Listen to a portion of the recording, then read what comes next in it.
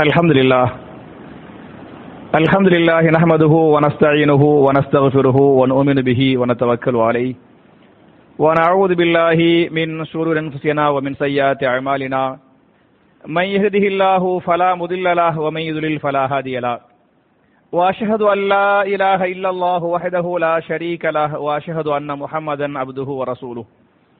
اللهم صل على محمد وعلى ال محمد كما صليت على ابراهيم وعلى ال ابراهيم انك حميد مجيد. اللهم بارك على محمد وعلى ال محمد كما باركت على ابراهيم وعلى ال ابراهيم انك حميد مجيد. اعوذ بالله من الشيطان الرجيم. بسم الله الرحمن الرحيم. يا ايها الناس اتقوا ربكم الذي خلقكم من نفس واحده وخلق منها زوجها وبث منهما رجالا كثيرا ونساء واتقوا الله الذي تساءلون به والأرحام إن الله كان عليكم رقيبا.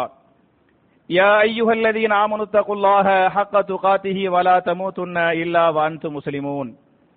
يا أيها الذين آمنوا اتقوا الله وقولوا قولا سديدا يصلح لكم أعمالكم ويغفر لكم ذنوبكم ومن يطع الله ورسوله فقد فاز فوزا عظيما.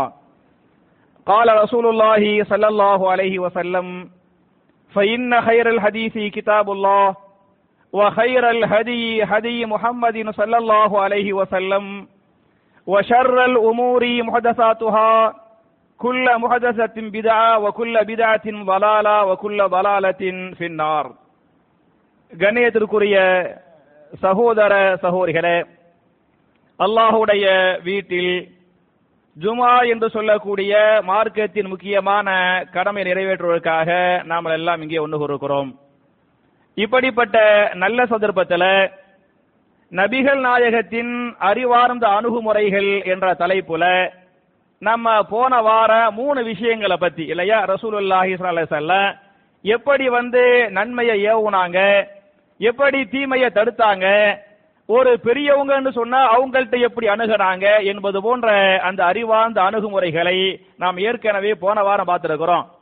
இந்த வாரம் நபிகள் நாயகத்தை பொறுத்தவரை அவங்கள்ட்ட சஹாபாக்கள் கேள்வி கேட்பாங்கல்ல, அந்த கேள்வி மோசமான கேள்வியாக இருந்தாலும் கோபத்தை ஏற்படுத்தக்கூடிய கேள்வியாக இருந்தாலும் அந்த கேள்வியை எப்படி எதிர்கொண்டாங்க, அவங்களுக்கு எப்படி பதில் சொன்னாங்க, அவர்கிட்ட எப்படி அணுகுனாங்க என்பதற்கு ஒரு ஹதீஸை இமாம் அல்பானி அவர்கள் தங்களுடைய சில்சிலத்துல் அஹாதீது ஸஹீஹா என்று சொல்லக்கூடிய அந்த நூலின் 1வது பாகத்தின் 712வது ஹதீஸாக பக்கத்தில் இந்த ஹதீஸை பதிவு பண்ணிருக்கிறாங்க.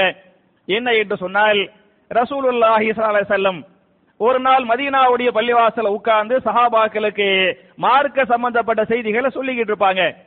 அப்ப ஒருத்தர் சபைக்கு வருவாரு. சபையில அவர் ரசூலுல்லாஹ்ட்ட கேள்வி கேட்பாரு, ஏதன் லீ பிஸ்ஸினா, அல்லாஹ்வுடைய தூதரே நான் விபச்சாரம் செய்ய எனக்கு அனுமதி தாருங்கள். பள்ளிவாசல சபையில அவர் எப்படி கேள்வி கேட்கிறார்னு பாருங்க. ஏதன் லீ, எனக்கு என்ன செய்யுங்கள், அனுமதி தாருங்கள். எதற்காக? பிஸ்ஸினா, நான் ஜினா பண்ண, விபச்சாரம் பண்ண எனக்கு அனுமதி தாருங்கள் என்று ஒருவர் கோரிக்கை வைத்தார். அப்படின்னு கோரிக்கை வச்ச உடனேயுமே சஹாபாக்களுக்கெல்லாம் பயங்கரமான கோபம், பயங்கரமான ஆத்திரம். அவரை தாக்க முற்படுகிறார்கள். கோபம் எந்திரிச்சு அவரை தாக்கனே என்று வேகமா எந்திரிக்கிறாங்க. அப்படி சஹாபாக்கள் வேகமாக எந்திரித்த பொழுது ரசூலுல்லாஹி ஸல்லல்லாஹு அலைஹி வஸல்லம் சஹாபாக்கள் சொல்லுவாங்க, மஹ் மஹ், அதாவது சபுரன் சபுரன், பொறுமை பொறுமை, பொறுமையாக இருங்கள், பொறுமையாக இருங்கள் என்று சொல்லிவிட்டு அவரை என் பக்கத்துல கொண்டு நிப்பாட்டுங்க அப்படிங்குவாங்க. அவரும் பக்கத்துல வரவழைக்கப்படுவாரு. அவர் வந்த உடனே கீழே உட்காருங்க அப்படிங்குவாங்க. அவர் என்ன செய்வாரு, கீழே உட்காருவாரு.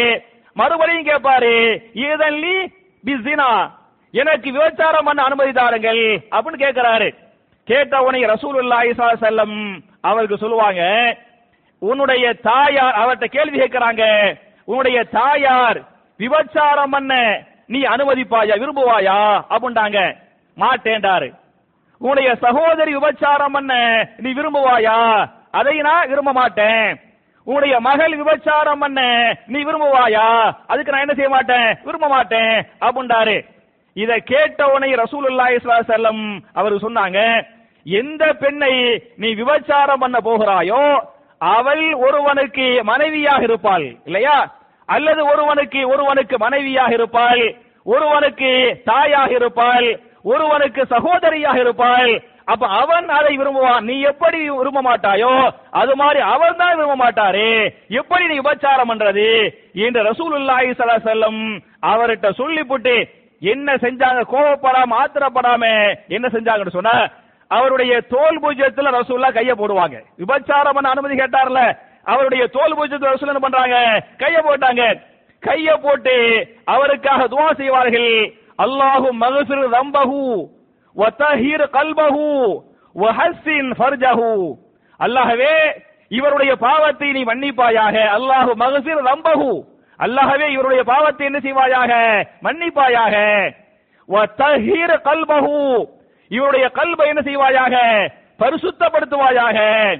வ ஹஸ்ஸின் ஃபர்ஜஹு, இவருடைய மர்மஸ்தானத்தை நீ பாதுகாப்பாயாக என்று நபிகள் நாயகம் ஸல்லல்லாஹு அலைஹி வஸல்லம் அவருக்கு உபதேசம் பண்ணி அவருக்காக என்ன பண்ணாங்க, துஆ செஞ்சாங்க. அதுக்கு பிறகு அவருக்கு இந்த எண்ணம் கெட்ட எண்ணம் வந்தா இல்லையா, அந்த எண்ணம் போய்விட்டது.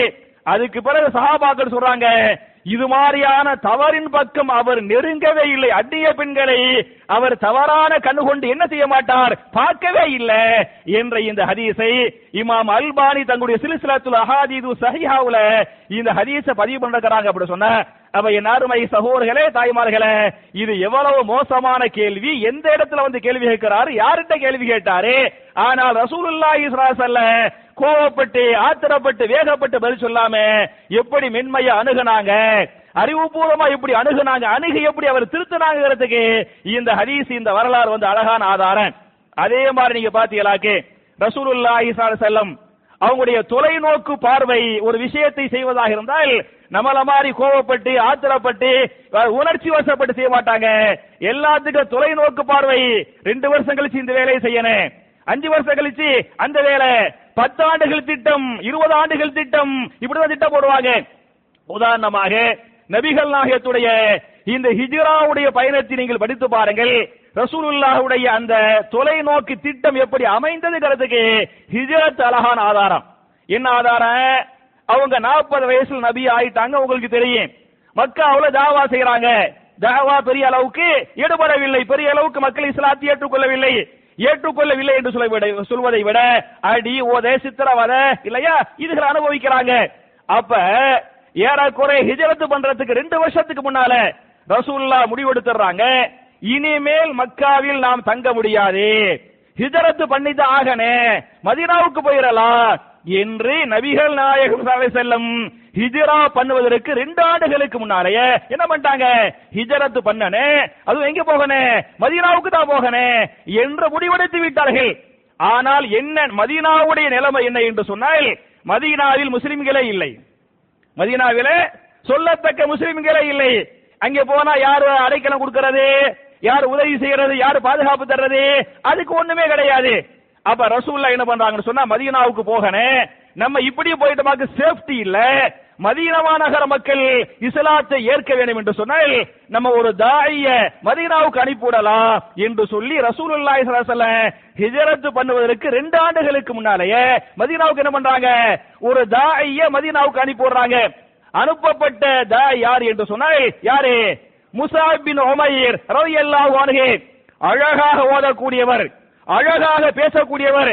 என ஒரு ஊருக்கு அனுப்புறோம், அவர் பிரச்சாரமான மார்க்கத்தை எடுத்து சொல்லணும், தெளிவாக ஓதக்கூடிய தெளிவாக பேசக்கூடியவரால் தான் இந்த தாவா பணி செய்ய முடியும். மட்டுமல்லாமல் அவர் மக்காவுடைய மிகப்பெரிய பணக்காரனுடைய பேச்சுக்கு வெயிட் இருக்கமா இல்லையா, அவ எப்படி தேர்வு செய்யறாங்க பாருங்க. அவர் பணக்காரரா இருக்கனே, பாக்குறதுக்கு அழகா இருக்கனே, குர்ஆன் தெளிவா ஓத தெரியனே, அழகா பேசனே, அந்த மாதிரி ஒரு ஆளை தேர்வு செய்யலாம் என்று ரசூலுல்லாஹி ஸல்லல்லாஹு அலைஹி வஸல்லம் யார தேர்வு செஞ்சாங்க, முஸாப் பின் உமைர் என்று சொல்லக்கூடிய ஒரு சஹாபியை தேர்வு செஞ்சு நீங்க மதீனாவுக்கு போயிருங்க அப்படின்னு அனுப்பி விடுறாங்க. அப்படின்னு அனுப்பிவிட்டு நீங்க மதீனாவுல போய் ரொம்பலாம் கஷ்டப்பட வேணாம், 3 பேருக்கு இஸ்லாத்தை சொல்லுங்க, அந்த 3 பேரும் இஸ்லாத்தை ஏற்றுக்கொண்டு விட்டால் மதீனா நகரத்து மக்களே இஸ்லாத்தை ஏற்றுக்கொள்வார்கள் அப்படின்னு சொல்லிடுறாங்க. மட்டுமல்லாமல் மதீனாவுக்கு அனுப்பி விடுறாங்கல்ல, அவர் அங்கே போய் ஒரு வீட்டுல தங்கணும்ல, சாப்பிடணும்ல, அதுக்கு ஒரு ஆளை ஏற்பாடு செய்யறாங்க. மதீனாவுல விரல் விட்டு எண்ணப்படக்கூடிய ஓரிரு முஸ்லிம்களில், மதீனாவுடைய ஓரிரு முஸ்லிம்களில் ஒரு முஸ்லிம், ஒரு சஹாபி யார் என்று சொன்னால் அஸஅத் இப்னு ஸுராரா ரலியல்லாஹு அன்ஹு. இந்த அஸஅத் இப்னு ஸுராராங்கிற சஹாபியை கூப்பிட்டு, இந்த முஸ்அப் உங்களுடைய வீட்டிலே தங்குவார், நீங்கள் தான் இவருக்கு உதவி செய்ய வேண்டும், பாதுகாப்பு தர வேண்டும், அடைக்கலம் தர வேண்டும், எல்லா விதமான உதவிகளையும் நீங்க செய்யணும். உங்க வீட்டில் இந்த முஸ்அப் தங்கி என்ன செய்வாரு, பிரச்சாரம் பண்ணுவாரு என்று ரசூலுல்லாஹி ஸல்லல்லாஹு அலைஹி வஸல்லம் தங்கறதுக்கு ஒரு ஆளை, ஒரு வீட்டையும், ஒரு தாயி முஸ்அபை அனுப்பி விடுறாங்க. இந்த முஸ்அப் என்ன பண்றாரு சொன்னா, ரசூலுல்லாஹ் சொன்ன மாதிரி நம்ம 3 பேருக்கு போய் தாவா செய்வோம். எந்த 3 பேரு? சஅத் இப்னு முஆத் ரலியல்லாஹு அன்ஹு. இவர் அவுஸ் குலத்தின் தலைவர். இவர் இஸ்லாத்தை ஏற்றுக்கொண்டு விட்டால் அவுஸ் குலத்து மக்கள் எல்லாம் இஸ்லாத்தை ஏற்றுக்கொள்வார்கள். இரண்டாவது சஹாபி யார் என்று சொன்னால் உஸைத் இப்னு ஹுலைர் ரலியல்லாஹு அன்ஹு. இவரும் ஒரு முக்கியமான அவுஸ் குலத்து சஹாபி. இவரும் ஏற்றுக்கொண்டு விட்டால் ஃபுல் அண்ட் ஃபுல் என்ன செய்வாங்க, மக்கள் வந்துருவாங்க. மூணாவது சஹாபி யார் என்று சொன்னால் சஅத் இப்னு உபாதா ரலியல்லாஹு அன்ஹு. இவர் ஹஸரஜ் குலத்தை சார்ந்தவரே. இவரை ஏற்றுக்கொண்டு விட்டால் ஹஸரஜ் குலத்து மக்கள் இஸ்லாத்தை ஏற்றுக்கொள்வார்கள். மதீனாவில் வாழக்கூடிய மக்கள் பாதி பேர், பாதிக்கு மேல் அவுஸ் குலத்து மக்கள், மீதி யாரு, ஹஸரஜ் குலத்து மக்கள். இந்த 3 தலைவர்கள், 3 விஐபிகள் ஏற்றுக்கொண்டு விட்டால் அந்த மக்கள் எல்லாம் இஸ்லாத்துக்கு வந்துருவாங்க அப்படின்னு ரசூலுல்லாஹ் சொல்லி அனுப்புனாங்கல்ல. அது மாதிரி இந்த முஸஅப் பின் உமைர் என்ன பண்றாங்கன்னு சொன்னா, நேர இந்த 3 பேர்ட்டுமே தாவா செய்யணும் அப்படிங்கிற எண்ணத்துல இந்த அஸஅத் பின் ஸுராராங்க சஹாபி இருந்தார்ல, அவருடைய தோட்டத்துல போய் உட்கார்ந்து 2 பேரும் மஷூரா பண்ணி இந்த 3 பேர்கிட்ட எப்படி போறது, எந்த நேரத்துல போகலாம், எப்படி பேசலாம் அப்படி 2 பேரும் மஷூரா பண்ணிக்கிட்டு இருப்பாங்க. 2 பேரும் மஷூரா பண்ணிக்கிட்டு இருக்கும்போது இந்த செய்தி வந்து சஅத் பின் முஆத் கேள்விப்படுவார். இந்த மாதிரி ஒரு ஆள் வந்துக்கிறாரு, அவர் இஸ்லாத்தை சொல்ல போறாரா அப்படின்னு சஅத் பின் முஆத் என்ன செய்வாங்க, இதை கேள்விப்படுவாங்க. கேள்விப்பட்டு சொல்லுவாங்க, உஸைத் சொல்லுவாங்க, உஸைதே நீங்க நேரா போய் முஸஅபை எச்சரிச்சு முஸஅபை என்ன செய்யுங்க, நீங்க மக்காவுக்கு துரத்தி விட்டுருங்க, நான் இந்த வேலையை செஞ்சிருவேன். நான் ஏன் செய்ய மாட்டேன் அப்படின்னு சொன்னா, அந்த முஸஅபுக்கு அடைக்கலம் தருகிறாரே அஸஅத் பின் ஸுராரா, அவர் எனக்கு யாரு என்று சொன்னால் என்னுடைய ஹாலா பையன். அவர் யாரு, எங்க சின்னம்மா பையன், எங்க ஹாலா பையன். அப்ப எங்க 2 பேருக்கு மத்தியில் அண்ணன் தம்பி உறவு இருக்கிறது. அவர் சொந்தத்தை பகைத்துக் கொள்ள கூடாது இல்லையா? எங்க ஹாலா பையனா மட்டும் அவர் இல்லை என்று சொன்னால் இந்த வேலையை நான் செஞ்சிருவேன். அவர் ஹாலா பையங்கிறனால நான் அந்த வேலையை செய்யல, நீங்க அந்த வேலையை செய்யுங்க என்று சஅத் பின் முஆத் ரலியல்லாஹு அன்ஹு உஸைத் அனுப்பி விடுறாங்க. உஸைத் பின் ஹுலைர் ரலியல்லாஹு அன்ஹு இஸ்லாத்தை ஏற்பதற்கு முன்னால முஸஅப்ட போறாங்க. முஸஅப்ட எச்சரிக்கை செய்றாங்க, கடுமையா பேசுவாங்க. கடுமையா பேசும்போது அதுக்கு முஸஅப் சொல்லுவாங்க, நீங்க கோவப்படாதீங்க, என் கிட்ட நீங்க உட்காருங்க, நான் உங்களுக்கு உபதேசம் பண்றேன், இஸ்லாத்தை எடுத்து சொல்றேன்.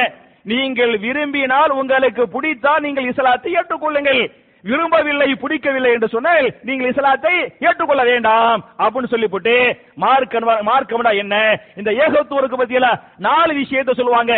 ஒன்னாவது ஏகத்துவம், அல்லாஹ்வை மட்டும்தான் வணங்கனே என்ற 1வது அடிப்படை. 2வது தூதுத்துவம், ரசூலுல்லாஹி ஸல்லல்லாஹு அலைஹி வஸல்லம் அல்லாஹ்வுடைய தூதரே என்கிற இந்த 2வது. 3வது இம்மைக்கு பிறகு மறுமை இருக்கிறது என்ற மறுமை நம்பிக்கை. 4வது என்ன என்று சொன்னால் நற்பண்புகளோடு நாம் வாழ வேண்டும். வாழ்க்கையில் நற்பண்பு என்பது மிக முக்கியமானது, அதில் உறவுகளை பேணுவது மிக மிக முக்கியமானது என்று சொல்லி இந்த சஹாபி முஸஅப் பின் உமைர் ரலியல்லாஹு அன்ஹு இந்த 4 விஷயத்தை என்ன செய்வாங்க, முஸஅபுக்கு அழகா தெளிவா விளக்கமா விலாவாரி என்ன பண்ணுவாங்க, சொல்லுவாங்க. இந்த 4ஐயும் கேட்டவுடனேயுமே இவர் வந்து கோபமா வந்தார்ல, துரத்து விட வந்தார்ல, இந்த 4ஐயும் பேசுறவுடையுமே இந்த உஸைத் கேட்பாரு, முஸஅப் அவர்களே, நான் அந்த மார்க்கத்தை ஏற்றுக்கொள்ள வேண்டும், நீங்க சொல்லக்கூடிய மார்க்கத்தை நான் ஏற்றுக்கொள்ள வேண்டும், அதுக்கு என்ன வழி சொல்லுங்க அப்படி கேட்பாரு. நீங்கள் ஏற்றுக்கொள்ள வேண்டும் என்று சொன்னால் போய் நல்லா குளிங்க, குளிச்சிட்டு நல்ல துணியோடு வாருங்கள், நான் ஒரு வார்த்தையை சொல்லி தருவேன், நீங்க அந்த வார்த்தையை சொல்லுங்க, அதுக்கு பிறகு 2 ரக்காத் தொழுகுங்க அப்படின்றாரு. அது மாதிரி போனாரு, நல்லா குளிச்சாரு, அழகான ஆடை அணிந்து கொண்டு முஸஅபுட வந்தாங்க. கையை நீட்டுங்கடான்னு கையை நீட்டினாரு. அஷ்ஹது அல்லா இலாஹ இல்லல்லாஹ் வ அஷ்ஹது அன்ன முஹம்மதன் அப்துஹு வ ரசூலுஹு என்று கலிமா சொன்னாங்க. இப்படித்தான் ஒழு செய்யணும், ஒழுவ கத்து கொடுத்தாரு. 2 ரக்காத் தொழுவுங்க, அல்லாஹ்வுக்கு ஷுக்ர் பண்ணுங்க அப்படி ஷுக்ர் பண்ண வச்சிட்டாரு. வச்ச பிறகு இந்த உஸைத் பின் ஹுலைர் ரலியல்லாஹு அன்ஹு இஸ்லாத்தை ஏற்றுக்கொண்டு விட்டாரா இல்லையா? இவர் அனுப்புனது யாரு? சாதி பின் முஆத் அவர்தான் தலைவர். தலைவர் மிரட்டு அனுப்பி விட்டாரு. ஆனா இஸ்லாத்தை ஏத்துக்கிட்டு இவர் நேரா சாதி பின் முஆத் போய் என்ன சொல்லுவார் அப்படின்னு சொன்னா, நான் போனேன், அவரை பார்த்தேன், அவர்கிட்ட பேசினேன், இந்த 4 விஷயங்கள் அவர் சொன்னாரு. என்னுடைய பார்வையில அவர் பேசல தப்பு மாறி படலைய, இஸ்லாத்தை ஏத்துக்கிட்டதை சொல்லல, மறைச்சிக்கிட்டு. ஆனால் என் பார்வையில் அவருடைய பேச்சில தப்பு மாறி எனக்கு படலைய அப்படின்னு உசைது போய் தலைவர்கிட்ட சொல்றாரு. தலைவர்கிட்ட சொன்ன உடனே தலைவர் சாதி பின் முஆத் இருக்கிறாங்கல்ல, கோவம் வந்துருச்சு. கோவம் வந்து இவர் இந்த வேலைக்கு சரிபட மாட்டாரு, நம்ம இந்த வேலையை செய்வோம் அப்படின்ட்டு கையில ஒரு ஈட்டியை தூக்கிக்கிட்டு முஸாப குத்துறதுக்கு என்ன கையில ஒரு ஈட்டியை தூக்கிக்கிட்டு நான் போய் அந்த வேலையை பார்க்கிறேன் என்று சாதி பின் முஆத் ரலியல்லாஹு அன்ஹு தோட்டத்துக்கு வருவாங்க. கையில ஈட்டியோடு போவாங்க, ஈட்டியோடு போய் மிரட்டுவாங்க. அப்ப முஸாபு சொல்லுவாங்க, கோவப்படாதீங்க, என்னைய மிரட்ட வேண்டாம், என்கிட்ட உட்காருங்க, நான் உங்களுக்கு சொல்றேன், விரும்பினால் நீங்கள் ஏற்றுக்கொள்ளுங்கள், இல்லை என்றால் விட்டு விடுங்கள். அவருக்கு வாங்க போய் உட்காருவாரு. அதே 4 விஷயத்தை சொல்லுவாங்க. அதில் இந்த அஹ்லாக் இருக்கு பத்தியலா, அஹ்லாக்னா என்ன? நற்பண்புகள். இந்த நற்பண்புகளை பற்றி ரசூல் இந்த முஸாப் பின் உமைர் ரலியல்லாஹு அன்ஹு ரொம்ப தெளிவா ரொம்ப அழகா சொல்லுவாங்க. ரொம்ப தெளிவா சொன்ன உடனேயுமே எப்படி உசைதுடைய மனது மாறியதோ அது மாதிரி சாதுடைய மனது மாறி, நான் உங்க மார்க்கத்தை ஏத்துக்கிறேன், என்னங்க செய்யறேன் அப்படிங்குவாரு. போய் குளிங்க, நல்ல துணியை உடுத்துங்க, என்கிட்ட வாங்க, களிமா சொல்லி தர்றேன், அப்புறம் தொழுவாங்குவாங்க. அதே மாதிரி என்ன செய்வாரு, குளிச்சாரு, நல்ல உடை உடுத்தினாரு, களிமா சொன்னாரு, இஸ்லாத்துக்கு வந்துட்டாரு. இஸ்லாத்துக்கு வந்துட்டு இந்த சாதி பின் முஆத் என்ன செய்வாங்கன்னு சொன்னா, நேரா அவுஸ் குலத்து மக்களை கூப்பிடுவான். இவர் அந்த குலத்தின் தலைவர். அந்த குலத்து மக்கள் தான் மதீனாவில் பெரும்பான்மையாக ஹஸ்ரஜி குலத்து மக்களை விட பெரும்பான்மையாக வாழ்ந்த மக்கள் இந்த மக்கள் அவுஸ் குலத்து மக்கள். அந்த அவுஸ் குலத்தின் தலைவராக இருக்கிறவர் யார் என்று சொன்னால் சாதி பின் முஆத் ரலியல்லாஹு அன்ஹு. அவுஸ் குலத்து மக்களே எல்லாத்தையும் கூப்பிடுவாரு. எல்லாரும் ஒன்னா சேர்ந்துருவாங்க. நான் யார் என்று உங்களுக்கு தெரியுமா அப்படி கேட்பாரு. தெரியும் என்று அவர்கள் சொல்லிவிட்டு சொல்லுவார்கள், ஹுவ கைருனா, நீங்கள் எங்களுடைய அந்த கைருனா, நீங்க எங்களுடைய தலைவர், எங்களில் சிறந்தவர். வபுனு கைரினா, எங்களில் சிறந்தவருடைய மகன். வசையுதுனா, நீங்க எங்களுடைய தலைவர். வபுனு சையிதுனா, எங்களுடைய தலைவருடைய மகன் அப்படிங்குவாங்க. இதையெல்லாம் அந்த மக்கள் சொன்ன உடனேயுமே அதுக்கு முஸாப் பின் சாதி பின் முஆத் சொல்லுவாங்க, நான் ஒரு மார்க்கத்தை ஏற்றுக்கொண்டு விட்டேன். எந்த மார்க்கத்தை நபிகள் நாயகம் ஸல்லல்லாஹு அலைஹி வஸல்லம் மக்காவில் சொல்றாங்களோ அந்த இஸ்லாமிய மார்க்கத்தை நான் ஏற்றுக்கொண்டு விட்டேன். நான் ஒரு மார்க்கத்தை ஏற்றுக்கொண்டிருந்தால் அது சரியாக இருக்குமா இருக்காதா அப்படி கேட்பாங்க. அவங்க எல்லாம் இருக்குங்குவாங்க. அப்படியானால் நீங்களும் என்ன செய்யுங்கள், அந்த மார்க்கத்தை ஏற்றுக்கொள்ளுங்கள். நீங்கள் ஏற்றுக்கொள்ளவில்லை என்று சொன்னால் எந்த ஆண்களோடும் எந்த பெண்களோடும் நான் என்ன செய்ய மாட்டேன், பேச மாட்டேன் என்று சாதி பின் முஆத் ரலியல்லாஹு அன்ஹு அறிவிப்பு செய்வாங்க. அறிவிப்பு செஞ்சவனை அம்புட்டு பேரு யார் கையில பையத்து பண்றாங்க, இந்த சாதி பின் முஆத் கையில வந்து அஷ்ஹது அல்லா இலாஹ இல்லல்லாஹ், அஷ்ஹது அல்லா இலாஹ இல்லல்லாஹ் என்று சொல்லி கூட்டம் கூட்டமாக ஹவுஸ் குலத்து மக்கள் எல்லாம் இஸ்லாத்தை ஏற்றுக்கொண்டிருக்கார்கள். ஒரே ஒரு நபரை தவிர, உஸைர் என்று சொல்லக்கூடிய ஒரே ஒரு மனிதத்து ஒருவர், அந்த உஸைர் என்பவர் இந்த கொள்கையில, இந்த கருத்தில, இந்த மதத்தில எனக்கு உடன்பாடு இல்லை என்று உஸைர் மாத்திரம் இஸ்லாத்தை ஏற்றுக்கொள்ளவில்லை. ஆனால் அல்லாஹ் என்ன செய்தார் என்று சொன்னால், உஹது போர் சமயத்துல இந்த உஸைருக்கும் அல்லாஹ் ஹிதாயத்தை கொடுக்கிறான். உஹது போர் இடத்துல ரசூலுல்லாஹி ஸல்லல்லாஹு அலைஹி வஸல்லம் போருக்கு முன்னால மக்களுக்கு தாவா செய்யறாங்க. அந்த தாவாவில் உஸைர் என்ன செய்தார், இஸ்லாத்தை ஏற்றுக்கொண்டார். இஸ்லாத்தை ஏற்றுக்கொண்டு விட்டு உஹது போரில் அந்த உஸைர் ஷஹீதாக்கப்படுகிறார். ரசூலுல்லாஹ் சொல்லுவாங்க, இவர் ஒரு முறை கூட அல்லாஹ்வை சஜதா செய்யவே இல்லை. இந்த உஸைர் ரலியல்லாஹு அன்ஹு உஹது போரில் ஷஹீதாக்கப்பட்டாரா இல்லையா, ஒரு அல்லாஹு அக்பர் என்று தக்பீரே கட்டவில்லை, இவர் சஜதாவே பண்ணவில்லை.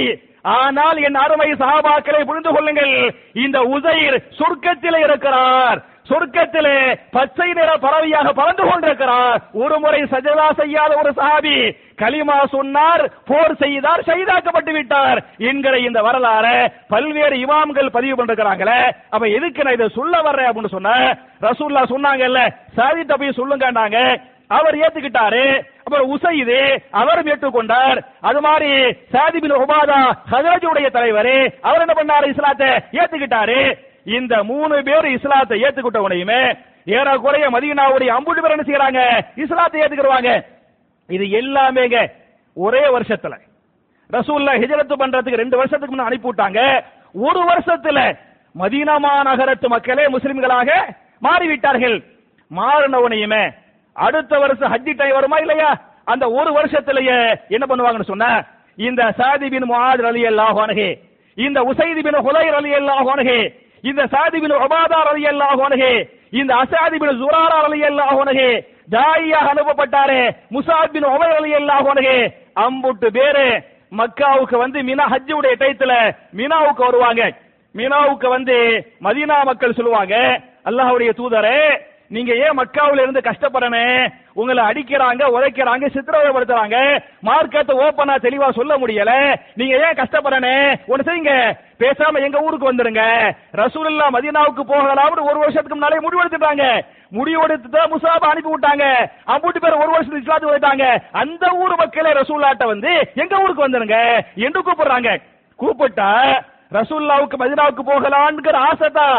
ஆனால் அந்த மதீனாவாசிகள் அன்சாரிகள்ட்ட நான் உங்க ஊருக்கு வர வேண்டும் என்று சொன்னால் நீங்கள் எனக்கு ஒரு ஒப்பந்த ஒரு வாக்குறுதி தரணும்.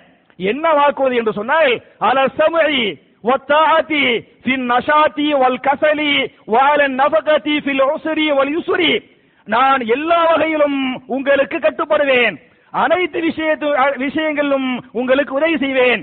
எது எது என்று சொன்னால், ஃபின் நஷாதி, அது நன்மையான ஒன்றாக இருந்தாலும் சரி, அல்லது கஷ்டமான சந்தோஷமான ஒன்றாக இருந்தாலும் சரி, அல்லது துக்கமான ஒன்றாக இருந்தாலும் சரி, வறுமை அது மாதிரி செலும் எல்லாத்திலையுமே நான் உங்களுக்கு என்ன செய்வேன், கட்டுப்படுவேன், நான் உங்களுக்கு உதவி செய்வேன், நான் உங்களை பாதுகாப்பேன் அப்படின்னு என்ன பண்ணுங்க, பையாத்து பண்ணுங்க, ஒப்பந்தம் பண்ணுங்க. அப்படின்னு பையாத்து பண்ணி ஒப்பந்தம் பண்ணா நான் இன்ஷா அல்லாஹ் என்ன செய்வேன், உங்க ஊருக்கு ஹிஜ்ரத் பண்ணி வருவேன் அப்படின்னு ரசூலுல்லாஹ் ஷரத்து போடுறாங்க. அந்த மக்கள் எல்லாத்துலயும் யார் ரசூலுல்லாஹ் அன்சாரி மக்கள் உங்களுக்கு கட்டுப்படுவோம், உதவி செய்வோம் அப்படின்ட்டாங்க. அவங்கள்ட்ட ஒப்பந்தம் வாங்கினாங்கல்ல, அவங்கள்ட்ட ஒப்பந்தம் வாங்கிவிட்ட பிறகுதான் என்ன பண்ணாங்க, சஹாபாக்கள்ட்ட நீங்க எல்லாம் மதீனாவுக்கு கொஞ்சம் கொஞ்சமா போங்க, நான் கடைசியா வர்றேன் அப்படின்னு சஹாபாக்கள் அனுப்பி விட்டு கடைசியாக ரசூலுல்லாஹ் ஸல்லல்லாஹு அலைஹி வஸல்லம் சேர்ந்து பண்ணாங்க, ஹிஜ்ரத் பண்ணி மதீனாவுக்கு போனாங்க என்று இஸ்லாமிய வரலாறு பேசுறதுன்னு சொன்ன என் அருமை சகோதரர்களே, தாய்மார்களே, எதுக்கு நான் இதை சொல்ல வர்றேன் அப்படின்னு சொன்ன, நபிகள் நாயகத்துடைய தொலைநோக்கு பார்வை, எதுலையும் அவசரப்படாம, வேகப்படாம, எமோஷன்ல ஒரு முடிவெடுத்துறாம, எப்படி 2 வருஷத்துக்கு முன்னாலேயே போகணும் முடிவெடுத்துட்டு கொஞ்சம் கொஞ்சமா மூவ் பண்ணாங்களே இல்லையா, அது மாதிரி நம்மள நடக்கணுங்கிறதுக்கு இது அழகான சான்றா இல்லையா? அது மாதிரி ரசூலுல்லாஹ்வுடைய தொலைநோக்கு பார்வைக்கு இன்னொரு உதாரணத்தை சொல்லணும் அப்படின்னு சொன்னா, அந்த காலத்துல உங்களுக்கு தெரியும் குறைஷிய மக்கள் தான் உயர் ஜாதி மக்கள், அப்படித்தானே? குறைஷிய குலம் உயர்ந்த குலம். அதுல பல குடும்பங்கள் இருந்தன. ஒரு குடும்பம் பனு ஹாஷிம், இன்னொரு குடும்பம் பனு உமையா. சரியா? பனு ஹாஷிம் என்ற ஒரு குடும்பம், பனு உமையா என்ற இன்னொரு குடும்பம், பல குடும்பங்களை சார்ந்ததான் குறைஷிய குலம். இதுல அன்னையிலிருந்து 2 பேருக்கு ஆகாது, ஒரே குலம் தான், ஆனா குடும்பங்கள் வேறையா இல்லையா? பனு ஹாஷிம் வேற, பனு உமையா வேறையா இல்லையா? 2 பேருக்கும் கீரியும் பாம்பு தான். 2 பேருக்கு நாங்கள் உயர்ந்தவர்களா நீங்க உயர்ந்தவங்களா, நாங்க சிறப்பா நீங்க சிறப்பா என்பது ஆகாது. இதுல பாத்தீங்களாக்கே ரசூலுல்லாஹி ஸல்லல்லாஹு அலைஹி வஸல்லம் எந்த குடும்பத்தை சார்ந்தவரே? பனு உமையாவா ஹாஷிமா? பனு ஹாஷிம். அலி பின் அபி தாலிப் ரலியல்லாஹு அன்ஹு எந்த குடும்பத்தை சார்ந்தவரே? பனு ஹாஷிம். அதே மாதிரி பாத்தீங்களாக்கே உஸ்மான் ரலியல்லாஹு அன்ஹு பனு உமையா. உஸ்மான் யாரே? பனு உமையா. அபூ சுஃபியான் ரலியல்லாஹு அன்ஹு பனு உமையா. முஆவியா ரலியல்லாஹு அன்ஹு பனு உமையா. சரியா? ரசூலுல்லாஹ் என்ன பண்றாங்கன்னு சொன்னா, இந்த குடும்ப பிரச்சனைக்கு முற்றுப்புள்ளி வைக்கணும் அப்படின்னு சொல்லிவிட்டு ஒரு பெண்ணை வந்து நிக்காஹ் பண்றாங்க. நிக்காஹ் செய்யப்பட்ட பெண்மணி யாரு என்று சொன்னால் அன்னை உம்மு ஹபீபா ரலியல்லாஹு அன்ஹா. உம்மு ஹபீபா ரலியல்லாஹு அன்ஹா யாருடைய மகள்? அபூ சுஃபியானுடைய மகள். உம்மு ஹபீபா பனு உமையா. உம்மு ஹபீபா பனு உமையா. அல்லாஹ் ரப்பல் ஆலமீன் வாப்பாவுக்கு ஹிதாயத் கொடுக்கல, மகளுக்கு என்ன பண்ணிட்டான்? ஹிதாயத் கொடுத்துட்டான். அவங்க இஸ்லாத்துக்கு வந்துட்டாங்க. அப்ப ரசூல் நினைக்கிறாங்க, இந்த நிறைய அநியாயத்துக்கு அபூ சுஃபியான் காரணமா இருக்கிறார்ல, அபூ சுஃபியானுடைய இந்த வேகத்தை குறைக்க வேண்டும் என்று சொன்னால் அபூ சுஃபியான மாமனாரா ஆக்கிறலாம் என்று முடிவெடுத்து விட்டு என்ன பண்றாங்க, உம்மு ஹபீபாவை நம்ம நிக்காஹ் பண்ணிக்கிட்டோமாக்க அபூ சுஃபியானுடைய வேகமும் குறைந்து விடும். இந்த பனு உமையா பனு ஹாஷிம் சண்டைக்கு பத்தியல நம்ம வந்து பனு ஹாஷிமே அவங்க யாரு பனு உமையா இந்த சண்டைக்கு முற்றுப்புள்ளி வச்சிடலாம் என்று சொல்லி ரசூலுல்லாஹி ஸல்லல்லாஹு அலைஹி வஸல்லம் இந்த உம்மு ஹபீபாவை நிக்காஹ் பண்ணாங்களே அதனுடைய நோக்கம் காரணமே என்ன என்று சொன்னால் ஆண்டாண்டு காலமாக இந்த பகை புகைந்ததா இல்லையா இந்த பகைக்கு முற்றுப்புள்ளி வைக்கணும் அதுக்காக தான் இந்த வேலையை பண்றாங்க. அதே மாதிரி பாத்தீங்களாக்க நபிகள் நாயகத்துடைய 4 பெண் பிள்ளைகள் யாரு யாரு ஸைனப் ரலியல்லாஹு அன்ஹா, ருக்கையா ரலியல்லாஹு அன்ஹா, உம்மு குல்சூம் ரலியல்லாஹு அன்ஹா, ஃபாத்திமா ரலியல்லாஹு அன்ஹா. உங்களுக்கு ஃபாத்திமா நாயகி கண்டிப்பா தெரியும். அவங்களுடைய வீட்டுக்காரர் யாருன்னு என்னை விட உங்களுக்கு ஜாஸ்தியா தெரியும். ஆனால் ரசூலுல்லாஹ்வுடைய மூத்த மகள் இருந்தாங்கல்ல ஸைனப் ரலியல்லாஹு அன்ஹா அவங்களுடைய கணவர் யாரு நபிகள் நாயகத்துடைய முதல் மகள் மூத்த மகள் ஸைனப் ரலியல்லாஹு அன்ஹா அவங்களுடைய கணவர் அபுல் ஆஸ் ரலியல்லாஹு அன்ஹு. சரியா? ரசூலுல்லாஹ்வுடைய இரண்டாவது மகள் ருக்கையா ரலியல்லாஹு அன்ஹா அவங்களுடைய கணவர் யாரு உஸ்மான் பின் அஃபான் ரலியல்லாஹு அன்ஹு. ருக்கையா வஃபாத் ஆயிடுறாங்க. மூணாவது மகள் உம்மு குல்சூம். ரசூலுல்லாஹ் உம்மு குல்சூம் என்ன பண்ணாங்கன்னு சொன்னா ஒரு மகள் மௌத்தா போன பிறகு என்ன பண்ணாங்க அதே உஸ்மானுக்கு நிக்காஹ் பண்ணி வச்சாங்க என்று இஸ்லாமிய வரலாறு பேசுகிறது. இந்த ருக்கையா ரலியல்லாஹு அன்ஹா இந்த உம்மு குல்சூம் ரலியல்லாஹு அன்ஹா எந்த குடும்பத்தை சார்ந்தவர்கள் பனு ஹாஷிம். ரசூலுல்லாஹ்வுடைய மகள்களானால இவங்க யாரு பனு ஹாஷிம். உஸ்மான் யாரு பனு உமையா. புரியுதா? அப்ப இந்த பிரச்சனைக்கு முற்றுப்புள்ளி வைக்கணுங்கிறதுக்காக தன்னுடைய 2 மகளை கல்யாணம் முடிச்சு வைக்கிறாங்க. அதே மாதிரி பாத்தீங்களாக்க மக்காவுடைய வெற்றி இருக்கு பாத்தீங்களா மக்காவுடைய வெற்றியின் சமயத்தில் தான் முஆவியா இஸ்லாத்தை ஏற்றுக்கொள்வார். திறமையான ஒருத்தர் முஆவியா இஸ்லாத்தை ஏத்துக்கிட்ட உடனே ரசூலுல்லாஹ் என்ன பண்ணுவாங்கன்னு சொன்னா காத்திபீனே வஹியை எழுதக்கூடிய சஹாபாக்கள் ஏறக்குறைய 20-25 பேர் இருந்தாங்க. அன்றைக்கு சஹாபாக்களுக்கு மத்தியில் அவர்களுக்கு பெரிய மதிப்பு இருந்தது, பெரிய அந்தஸ்து இருந்தது. ரசூலுல்லாஹ் எல்லாத்துக்கும் அந்த வேலை கொடுக்க மாட்டேன், ஏன்னா வஹியுடைய மேற்று வஹியை எழுதனே பக்கா நபிக்கை வேணும் அந்த மாதிரி கொடுத்தாங்க. ஆனால் இந்த முஆவியா ரலியல்லாஹு அன்ஹு இஸ்லாத்துக்கு வந்த உடனே அவரை கண்ணியப்படுத்தனே என்ற நோக்கத்துல என்ன பதவி கொடுக்கறாங்க நீங்கள் வஹியை எழுதக்கூடிய சஹாபி அந்த குழுவில் நீங்கள் சேர்ந்து கொள்ளுங்கள் என கொஞ்சம் கொஞ்சமா வஹி வரேன் சஹாபாக்கள் எழுதுவாங்க நீங்கள் சேர்ந்து பண்ணுங்க இந்த வஹியை எழுதுங்க என்று சொல்லி பனு உமையாவில் பிறந்த முஆவியா ரலியல்லாஹு அன்ஹு ஏறக்குறைய நபிகள் நாயகம் மரணிப்பதற்கு 3 ஆண்டுகளுக்கு முன்னால் இஸ்லாத்தை ஏற்றுக்கொள்ளக்கூடிய மக்காவுடைய வெற்றியின் சமயத்தில் இஸ்லாத்தை ஏற்றுக்கொள்ளக்கூடிய இந்த முஆவியா அவர்களுக்கு ரசூலுல்லாஹி ஸல்லல்லாஹு அலைஹி வஸல்லம் காத்திபீனே வஹியை எழுதக்கூடிய சஹாபி என்கிற இந்த அந்தஸ்தை ஏன் கொடுத்தாங்கன்னு சொன்னா ஏன் கொடுத்தாங்க இந்த பகைக்கு முற்றுப்புள்ளி வைக்கணும் என்பதை புரிந்து கொள்ள வேண்டும். அப்ப என் அருமை சகோதரர்களே தாய்மார்களே ரசூலுல்லாஹி ஸல்லல்லாஹு அலைஹி வஸல்லம் எப்படி ஒரு பிரச்சனை என்று வந்துவிட்டால் அந்த தொலைநோக்கு பார்வையை எப்படி போராடுறதுக்கு இது அழகான ஆதாரம். அதே மாதிரி நம்ம எல்லாம் ஒரு பிரச்சனை வந்துட்டா உதாரணமா குடும்ப பிரச்சனை வச்சுக்கிறங்க ஒரு சின்ன ஒரு சண்டை மனைவி கோவப்படுறாங்க மனைவி என்ன நம்மளை பத்தி யாருன்னு கேட்கணும் அப்படின்னு சொன்ன இங்க பார்த்தா அழகா சிவி சிங்காரிச்சு தொப்பி போட்டு இல்லையா பாக்குறதுக்கு இந்த பூனையும் பால் குடிக்குமா அப்படின்னு இருப்பாங்க. இவங்களை பத்தி கரெக்டா தெரியணும் கேட்கணும் அப்படின்னு சொன்னா யார்கிட்ட போய் கேட்கணும் அவங்க ஒய்ஃப்ட்ட போய் கேட்கணும் இவர் யாரு இந்த மாதிரி இவர் பசுத்தோல் போட்டிய புலியா இல்ல நெசமான பசுவா என்பதற்கு மனைவி தான் ஒய்ஃப் தான் சொல்லணும். அவங்க தான் கரெக்டா இவர் யார் என்ன எப்படி இவரு கோபமா பேசுவாரா சத்தமா பேசுவாரா கோபப்படுவாரா எல்லாம் 5 வேளை தொழுவாரா குறிப்பா ஃபஜ்ர் தொழுகைக்கு பள்ளிவாசலுக்கு போவாரா அம்பூட்ட யார்ட்ட போய் கேட்கணும் மனைவிட்ட போய் அவங்க தான் கரெக்டா சொல்லுவாங்க அதான் சரியும் கூட. அப்ப நம்ம எல்லாம் மனைவி கோபப்பட்டு விட்டால் கோபத்திற்கு கோபத்தை பதிலாக சொல்லுவோமா இல்லையா நம்முடைய அணுகுமுறை உனக்கே இவ்வளவு திமிருண்டா உனக்கே இவ்வளவு பேச்சுனா நான் எவ்வளவு எனக்கு எவ்வளவு முடியும் அப்படின்னு ஆண் என்ற இந்த அகங்காரத்தை காட்டுகிறோமா இல்லையா இது நம்மளுடைய பாலிசி. ஆனால் ரசூலுல்லாஹி ஸல்லல்லாஹு அலைஹி வஸல்லம் அவங்களுடைய அணுகுமுறை எப்படி இருந்ததுங்கிறதுக்கு ஒரு அழகான வரலாறு இமாம் புகாரி தங்களுடைய சஹீஹுல் புகாரியின் 5666வது ஹதீஸாக இந்த ஹதீஸை பதிவு பண்றாங்க. சம்பந்தப்பட்ட அறிவிக்கின்ற சஹாபிய பெண்மணி யார் என்று சொன்னால் அன்னை ஆயிஷா ரலியல்லாஹு அன்ஹா இந்த ஹதீஸ் அறிவிப்பாங்க. ரசூலுல்லாஹ் மௌத்தா போறதுக்கு ஏறக்குறைய 5-6 நாளைக்கு முன்னால ஒரு வாரத்துக்கு முன்னால நடந்த சம்பவம்.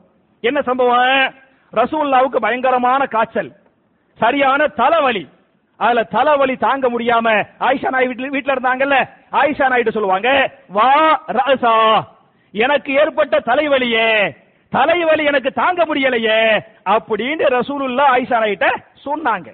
சொன்ன உடனே ஆயிஷா நாய்க்கு யதார்த்தமான காய்ச்சல், யதார்த்தமான தலைவலி. அவங்க சொல்லுவாங்க, வா ராசா, எனக்கு தலைவலி தாங்க முடியலையே. ஆயிஷா நாய்க்கு சாதாரண காய்ச்சல், சாதாரண தலைவலி. ரசூலுல்லாஹ்வுக்கு என்ன, அது மௌத்தை நோக்கி வரக்கூடிய காய்ச்சல், அந்த தலைவலி. அப்படின்னு ஆயிஷா நாய் எனக்கு தலைவலிக்குது அப்படின்னு சொன்ன உடையுமே ரசூலுல்லாஹி ஸல்லல்லாஹு அலைஹி வஸல்லம் அந்த சமயத்தில் மௌத்தா போறதுக்கு ஒரு வாரத்துக்கு முன்னால ஆயிஷா நாய் சொல்லுவாங்க, லவ் குன்து அன ஹய்யுன் ஃபஅஸ்தக்ஃபிரு லக்கி வஅதுஉ லக்கி. ஆயிஷாவே, எனக்கு முன்னால் நீ மௌத்தாகி விட்டால், எனக்கு தலைவலிக்குன்னு சொல்றேன், நீயும் தலைவலிக்குன்னு சொல்ற, ஒரு பேச்சுக்கு லவ் போட்டு பேசுறாங்க, ஒரு பேச்சுக்கு எனக்கு முன்னால் நீ வஃபாத்தாகி விட்டால் நான் கண்டிப்பாக உனக்கு பாவ மன்னிப்பு கேட்பேன், உனக்காக துஆ செய்வேன் என்று ரசூலுல்லாஹி ஸல்லல்லாஹு அலைஹி வஸல்லம் ஆயிஷா நாயிட்ட சொன்னாங்க. சொன்ன உடனே ஆயிஷா நாயி கோபம் வந்துருச்சு. கோபத்துல என்ன சொன்னாங்க அப்படின்னு சொன்னா, வல்லாஹி இன்னி லஅظنك துஹிப்பு மௌத்தி, வல்லாஹி அல்லாஹ் மேல சத்தியமான சொல்றேன், நான் எப்ப மௌத்தா போவேன்னு நீங்க ஆசையில இருக்கிறீங்க. துஹிப்பு மௌத்திங்கறாங்க, என் மௌத்தை நீங்க நேசிக்கிறீங்க, நான் எப்ப மௌத்தா போவேண்டு நீங்கள் எதிர்பார்த்துக்கிட்டு இருக்கிறீங்க என்று நான் சத்தியமா சொல்றேன். அப்படின்ட்டு உங்களுக்கு என்ன, நான் மௌத்தா போயிட்டா அதே நாளின் இரவில் நீங்கள் இன்னொரு மனைவியோடு சந்தோஷமாக இருப்பீர்கள், அதுக்காக தான் நீங்க என்ன இப்படி நினைக்கிறீங்க அப்படின்னு ரசூலுல்லாஹ் மௌத்தா போறதுக்கு கொஞ்ச நாளைக்கு முன்னால இந்த மாதிரி ஆயிஷா ரலியல்லாஹு அன்ஹா வேகப்பட்டு கோபப்பட்டு வீட்டுக்காரருக்கு முடியலங்க, காய்ச்சலுங்க, மௌத்து காய்ச்சலுங்க, தலைவலிக்குதுங்க அல்லாஹ்வுடைய ரசூலே அப்படின்னு சொல்லும்போது ஒரு யதார்த்த பெண்மணியாக அன்னை ஆயிஷா ரலியல்லாஹு அன்ஹா நடந்து கொண்டார்கள்.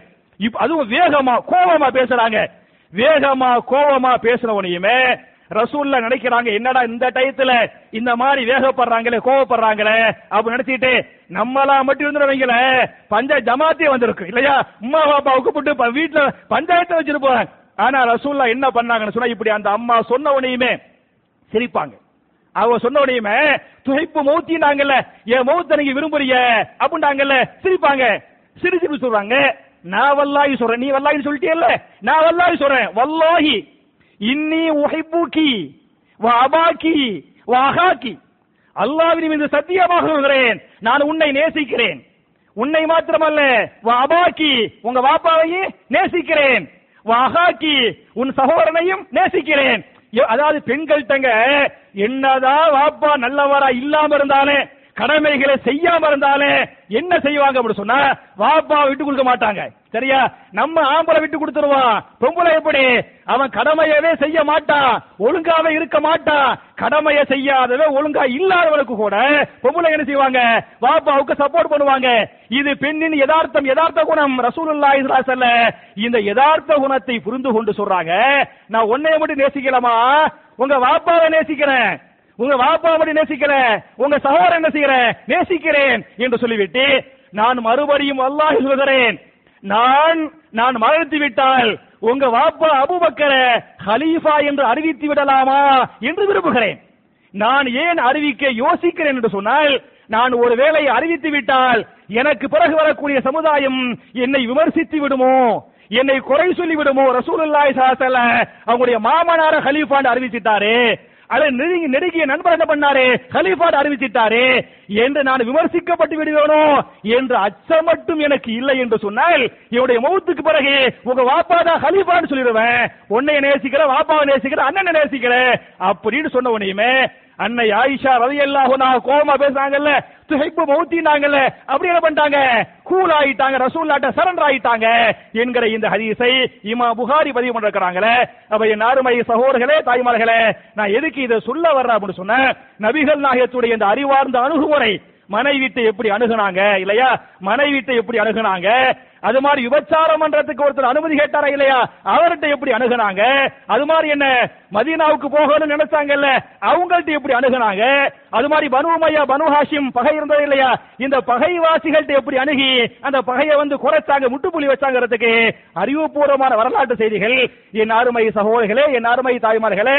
நபி வழி என்பது நபி வழியில் நம் திருமணம் இல்லையா, நபி வழியில் நம் ஹஜ்ஜி, நபி வழியில் நம் தொழுகை, எப்படி தக்பீர் கட்டனே, எப்படி ருக்கு பண்ணு, எப்படி சுஜூது பண்ணனே, அத்தஹியாத்துல வரல ஆட்டணுமா நீட்டணுமா, அதுகள் மட்டும் கிடையாதுங்க. ஒவ்வொன்றும் என்ன பிறப்பு முதல் இறப்பு வரை என்ன நபி வழியை பின்பற்ற வேண்டுமா இல்லையா? எனவே என் அருமை சகோதரர்களே, நபிகள் நாயகம் ஸல்லல்லாஹு அலைஹி வஸல்லம் எப்படி இந்த மாதிரியான குடும்பவியல்களிலும் நபி கரெக்டா இருந்தாங்களோ அது மாதிரி ஒவ்வொரு விஷயத்திலேயும் நபி வழியை அப்படியே பின்பற்றக்கூடிய நல்லவர்களாக நாம் அனைவரையும் அல்லாஹ் ஆக்கி அருள்வானாக என்ற துஆவோடு முடிக்கிறேன். ரப்பனா ஆத்தினா ஃபித் துன்யா ஹஸனத்தன் வ ஃபில் ஆখিরাতি ஹஸனா வ கினா அஸாபன் நார்.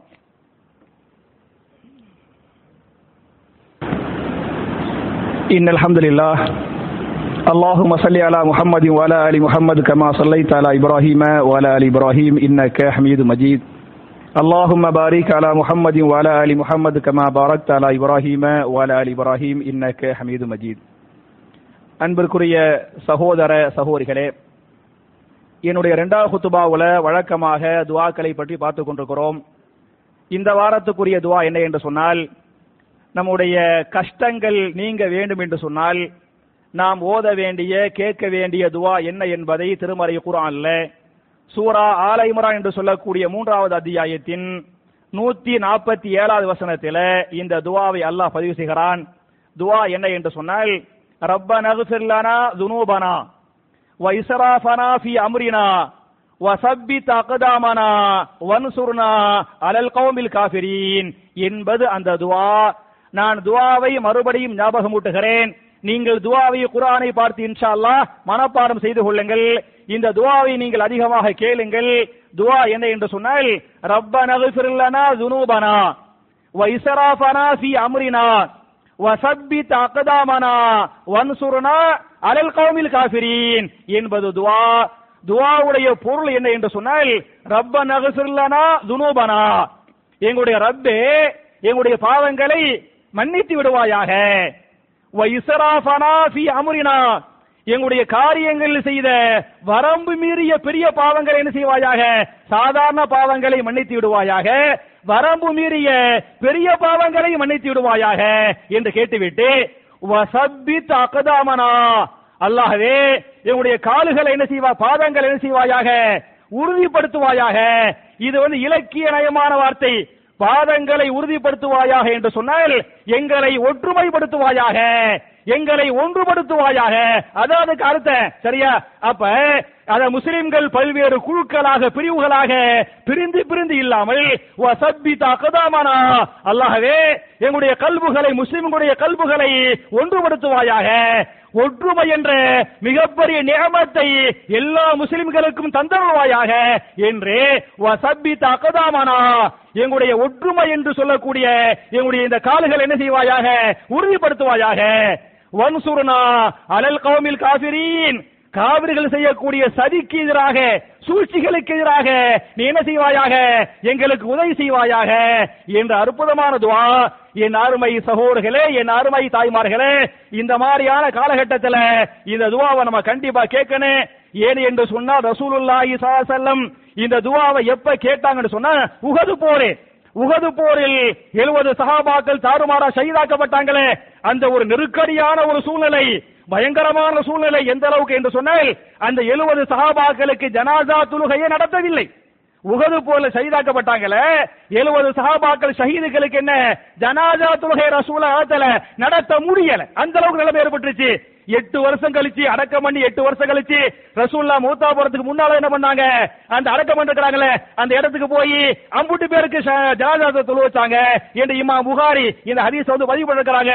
அப்ப அடக்க முடியாத ஒரு சமயத்துல, கஷ்டமான சமயத்துல ரசூலுல்லாஹ் சஹாபாக்கள் சேர்த்து என்ன பண்ணாங்க, இந்த துஆ கேட்டிருக்கிறாங்க என்று குர்ஆன் பேசுகிறது. அப்ப என் அருமை சகோதரர்களே, அதாவது குறிப்பாக இன்னைக்கு காலகட்டம் எப்படி போய்கொண்டிருக்கிறது என்பதை நீங்கள் எல்லோரும் அறிவீர்கள். 2-3 நாட்களுக்கு முன்னால் பாராளுமன்றத்தில் வைக்கப்பட்ட அந்த மசோதா என்ன, மேல் சபையில் வைக்கப்பட்ட மசோதா என்ன, இன்னும் சொல்ல போனால் தமிழ்நாட்டில் அதிமுக மட்டும் அதை ஆதரிக்கவில்லை என்று சொன்னால் மேல் சபையில் தோற்று போயிருக்கும். அதிமுக அதற்கு சப்போர்ட் பண்ணவில்லை என்று சொன்னால் மேல் சபையில் என்ன, அது தோற்று போயிருக்கும்.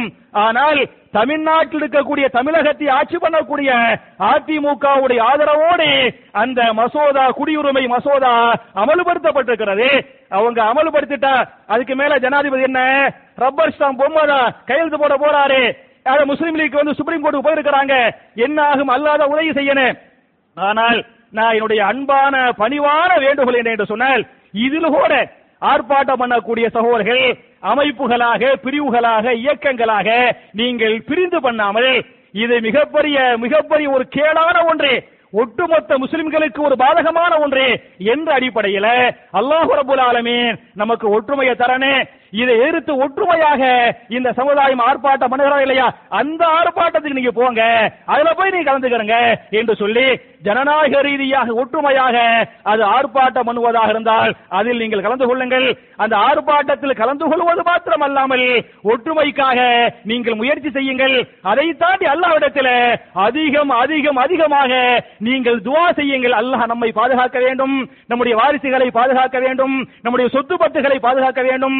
இந்த நாட்டில் அல்லாஹ்வுடைய பாதுகாப்போடு, அல்லாஹ்வுடைய இஸ்ஸத்தோடு இஸ்லாமிய சமூகம் வாழ வேண்டும் என்பது சட்டமாக, கடமையாக இருக்கிறது.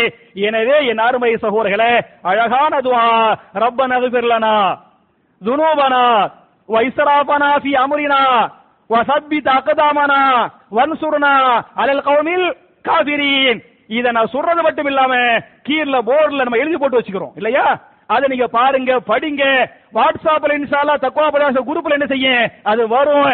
அப்ப இது மாதிரியான துஆக்களை நாம் மனப்பாடம் செய்து, எப்படி ரசூலுல்லாஹி ஸல்லல்லாஹு அலைஹி வஸல்லம் இது போன்ற செய்திகளை சஹாபாக்களுக்கு சொல்கிற போது சஹாபாக்கள் சமிஅனா வ அதானா, கேட்டோம் கட்டுப்பட்டோம் என்று அந்த துஆக்களை மனப்பாடம் பண்ணாங்களோ, அதை ஓதுனாங்களோ, அதை கொண்டு அல்லாஹ்ட்ட உதவி தேடினாங்களோ, பிற மக்களுக்கு எடுத்து சொன்னாங்களோ, அதுபோல நன்மக்களாக நாம் அனைவரையும் அல்லாஹ் ஆக்கி நம்முடைய பாவங்களை மன்னித்து நம்முடைய இபாதத்துகளை எல்லாம் அல்லாஹ் அங்கீகரித்து இந்த துனியாவிலே, குறிப்பாக இந்திய திருநாட்டிலே இஸ்லாமிய மக்களை அல்லாஹ்வுடைய பாதுகாப்பு பெற்ற மக்களாக, அல்லாஹ்வுடைய இஸ்ஸத்தை பெற்ற மக்களாக இந்த நாட்டிலும் இந்த உலகத்திலும் அல்லாஹ் நம்மை ஆக்கி மறுமையில் மிக உயர்ந்த சொர்க்கமாகிய ஜன்னத்துல் ஃபிர்தௌஸிலே நபிமார்கள், சித்திகீன்கள், சுஹதாக்கள், சாலிஹீன்களோடு இதுபோடு தங்கக்கூடிய பாக்கியத்தை நாம் எல்லோருக்கும் அல்லாஹ் தந்தருள்வானாக என்ற துஆவோடு முடிக்கிறேன். அல்லாஹும்ம அஇஸ்ஸல் இஸ்லாம வல் முஸ்லிமீன் وأذل الشرك والمشركين ربنا آتنا في الدنيا حسنة وفي الآخرة حسنة وقنا عذاب النار وآخر دعوانا أن الحمد لله رب العالمين. السلام عليكم.